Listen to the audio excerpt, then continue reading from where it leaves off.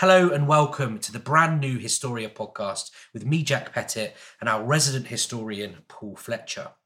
This is episode 3 of our Cold War series, and today we're going to be looking at the Potsdam Conference of 1945. Fletch, hello again, welcome. Thank you, once more. So, let's really briefly just set the scene again. What's going on? Potsdam with, July 1945? Yeah, Potsdam, a little more complicated than Yalta, begins in July 1945, ends in August 1945. When it starts, you have the Germans were by then defeated, and that's quite clear because, of course, Potsdam is a sort of outer suburb of Berlin. So it's been held there to represent that defeat of Germany. But of course, at that time, certainly when it started, Japan was still fighting, and the expectation was that Japan would continue to be a very tough enemy to defeat. Military planners had looked at what had gone on in the conquest of the islands, and they're estimating that there would be something like a million casualties for a successful invasion and conquest of mainland Japan. So the conference was focused, as far as Europe was concerned, very, very, very heavily on the future, beyond World War II, in particular what to do with Germany, which by that stage had been occupied by the British, the Canadians, the French to an extent, and of course the Red Army. And then also there was the whole question of how to defeat Japan. Sure. So by this point, Germany was defeated. Yeah. There was VE Day, May 1945, victory in Europe, but Japan's a tough nut to crack. Yeah. So why is Potsdam so important in starting the Cold War? Well, and this is why Potsdam is quite difficult to learn. It's why Potsdam and Yalta can be quite difficult to try to remember, because a number of the things which were decided at Yalta then are confirmed once more at Potsdam. But this time the details are firmed up. So the idea that Germany was going to be divided into 4, which we talked about before, Berlin was going to be divided into 4, again, which was firmed up, the exact locations. The idea of reparations, which had been discussed before, but now there was an agreement made that, for example, the Soviets were going to get 25% of the produce from the Western zones, and because, of course, their zone lacked industrial equipment, and in return they were going to give coal and food back to the Western zones. So that sort of thing was firmed up and, in a sense, repeated from Yalta. And if people want to know why or how some of those decisions had an impact on the Cold War, then they need to listen to the previous podcast. But so I want to focus on a couple of things to do with this conference alone, which I think are important in helping to explain why Potsdam was important in helping to develop this thing called the Cold War. And I'm going to start, first of all, with the personnel that were there. Now, we've talked in previous podcasts about glue, holding the Grand Alliance together. With the defeat of Germany, that removed that glue to a large extent from the Grand Alliance. There was less need to cooperate successfully. Because the common enemy is gone. Because the common enemy is gone, yeah, okay. Now, instead, what the British and the Americans and the Soviets, the Russians, had to do was they now had to cooperate in running Germany in the future. And of course, therefore, their interests were more selfish and less common, because there was no need to be common, because they were no longer defeating an enemy. And what that meant was, in many ways, the conference was less, I was going to say successful, less amenable, more argumentative than Yalta had been.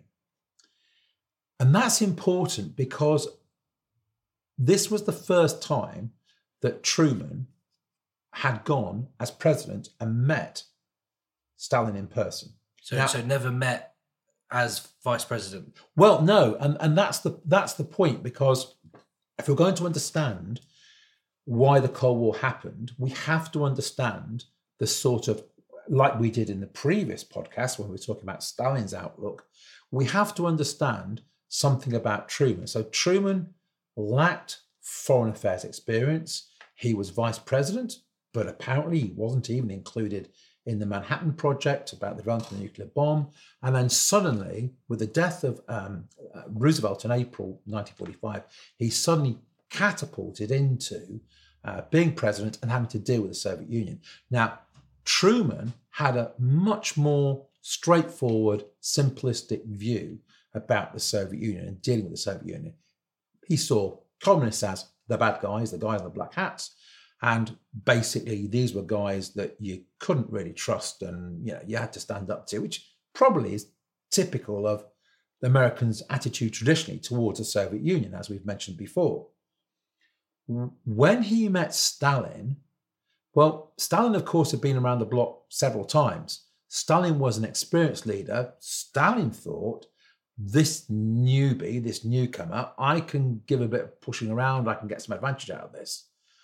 All that Potsdam did was that it basically seemed to confirm to Truman that you couldn't trust the Soviets, you couldn't deal with them, okay? There was no point really entering into negotiations with them. They wouldn't work, which is a marked contrast to the attitude of Roosevelt, who did believe you could negotiate with the Soviets and do so successfully.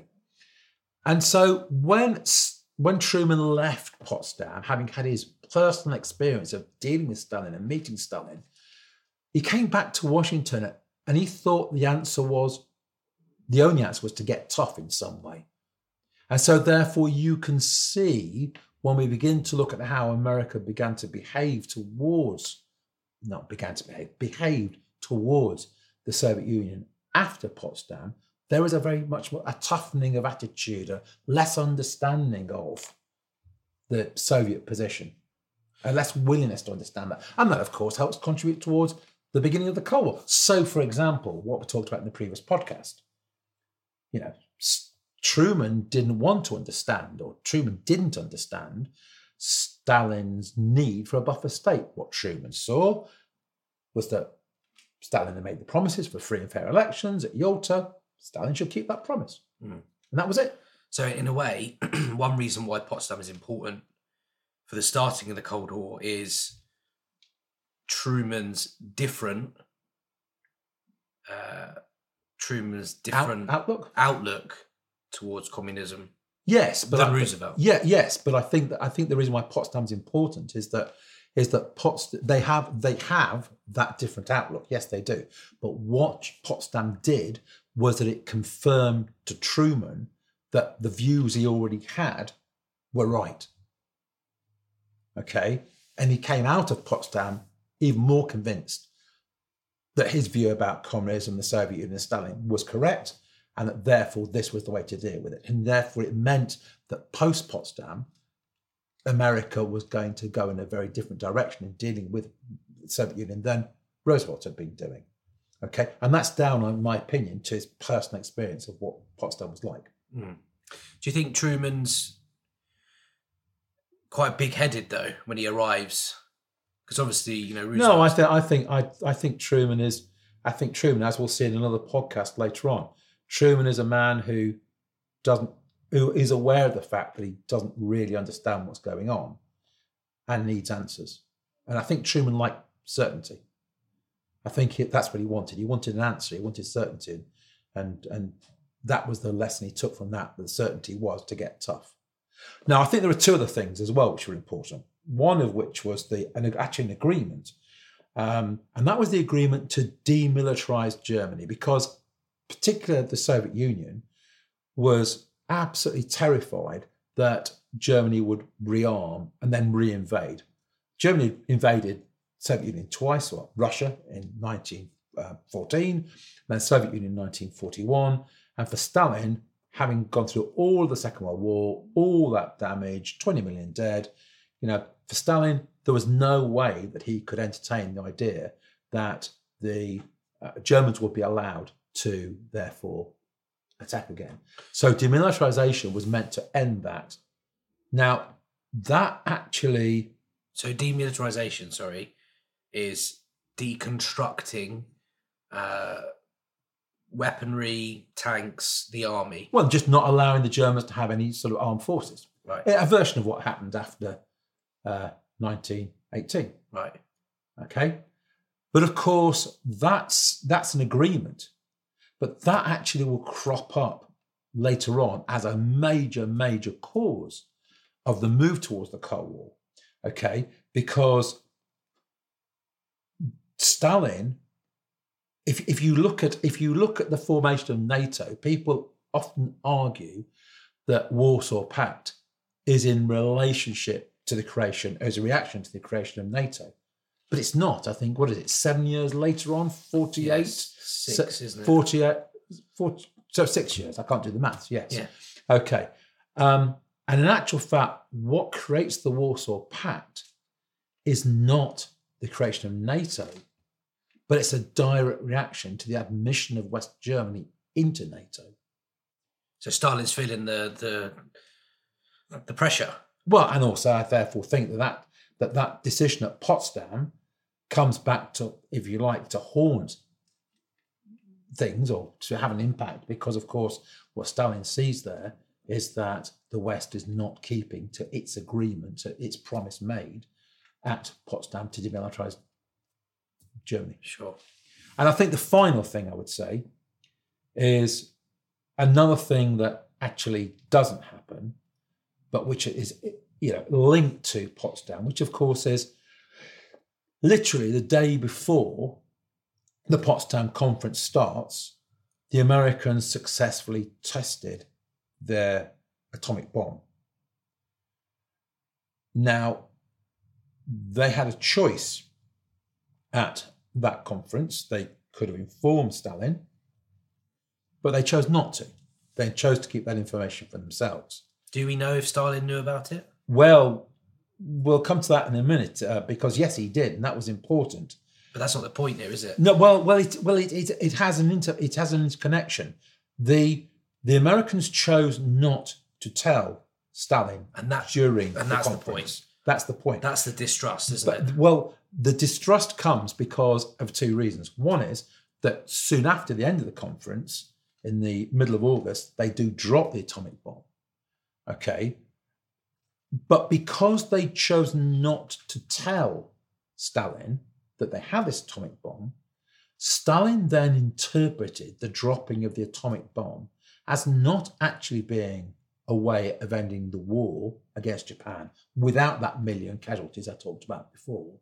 But actually, he chose to interpret that as a demonstration of American military might and a threat to the Soviet Union. In other words, the Americans were saying, we have this weapon, we're not afraid to use it, and we'll not be afraid to use it on you.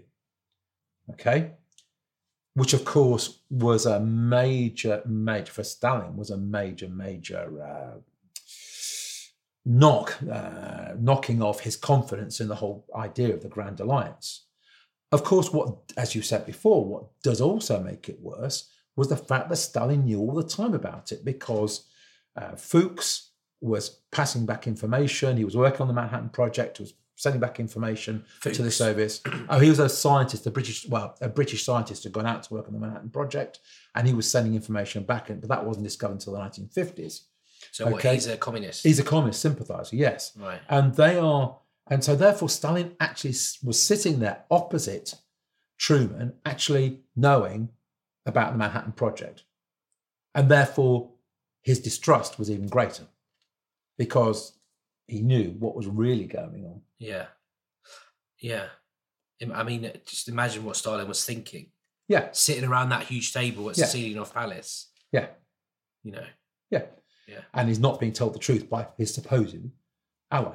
Yeah. So therefore I consider that decision taken by Truman at the Potsdam Conference was an absolutely fundamental contribution to the development of the Cold War, because, of course, what that did inevitably was it produced a Soviet reaction, which was, we have to build our own nuclear bomb.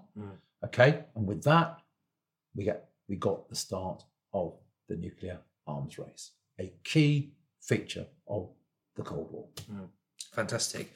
Well, look, thank you. Just again, 20 seconds. How would you summarise why Potsdam was important for the start of the Cold War? Okay. So we've got 3. So key words, I think, are going to be Truman confirmed to him that get tough was the only option. We've got demilitarization, which later on will crop up because it's going to be a major cause of the Soviet bloc being formed into a military alliance. And then you've also got Truman's decision not to share the information about the nuclear bomb, which then led to a massive decline in trust on Stalin's part, and in turn as well, the start of the nuclear arms race. Right, Fletch, thank you so much.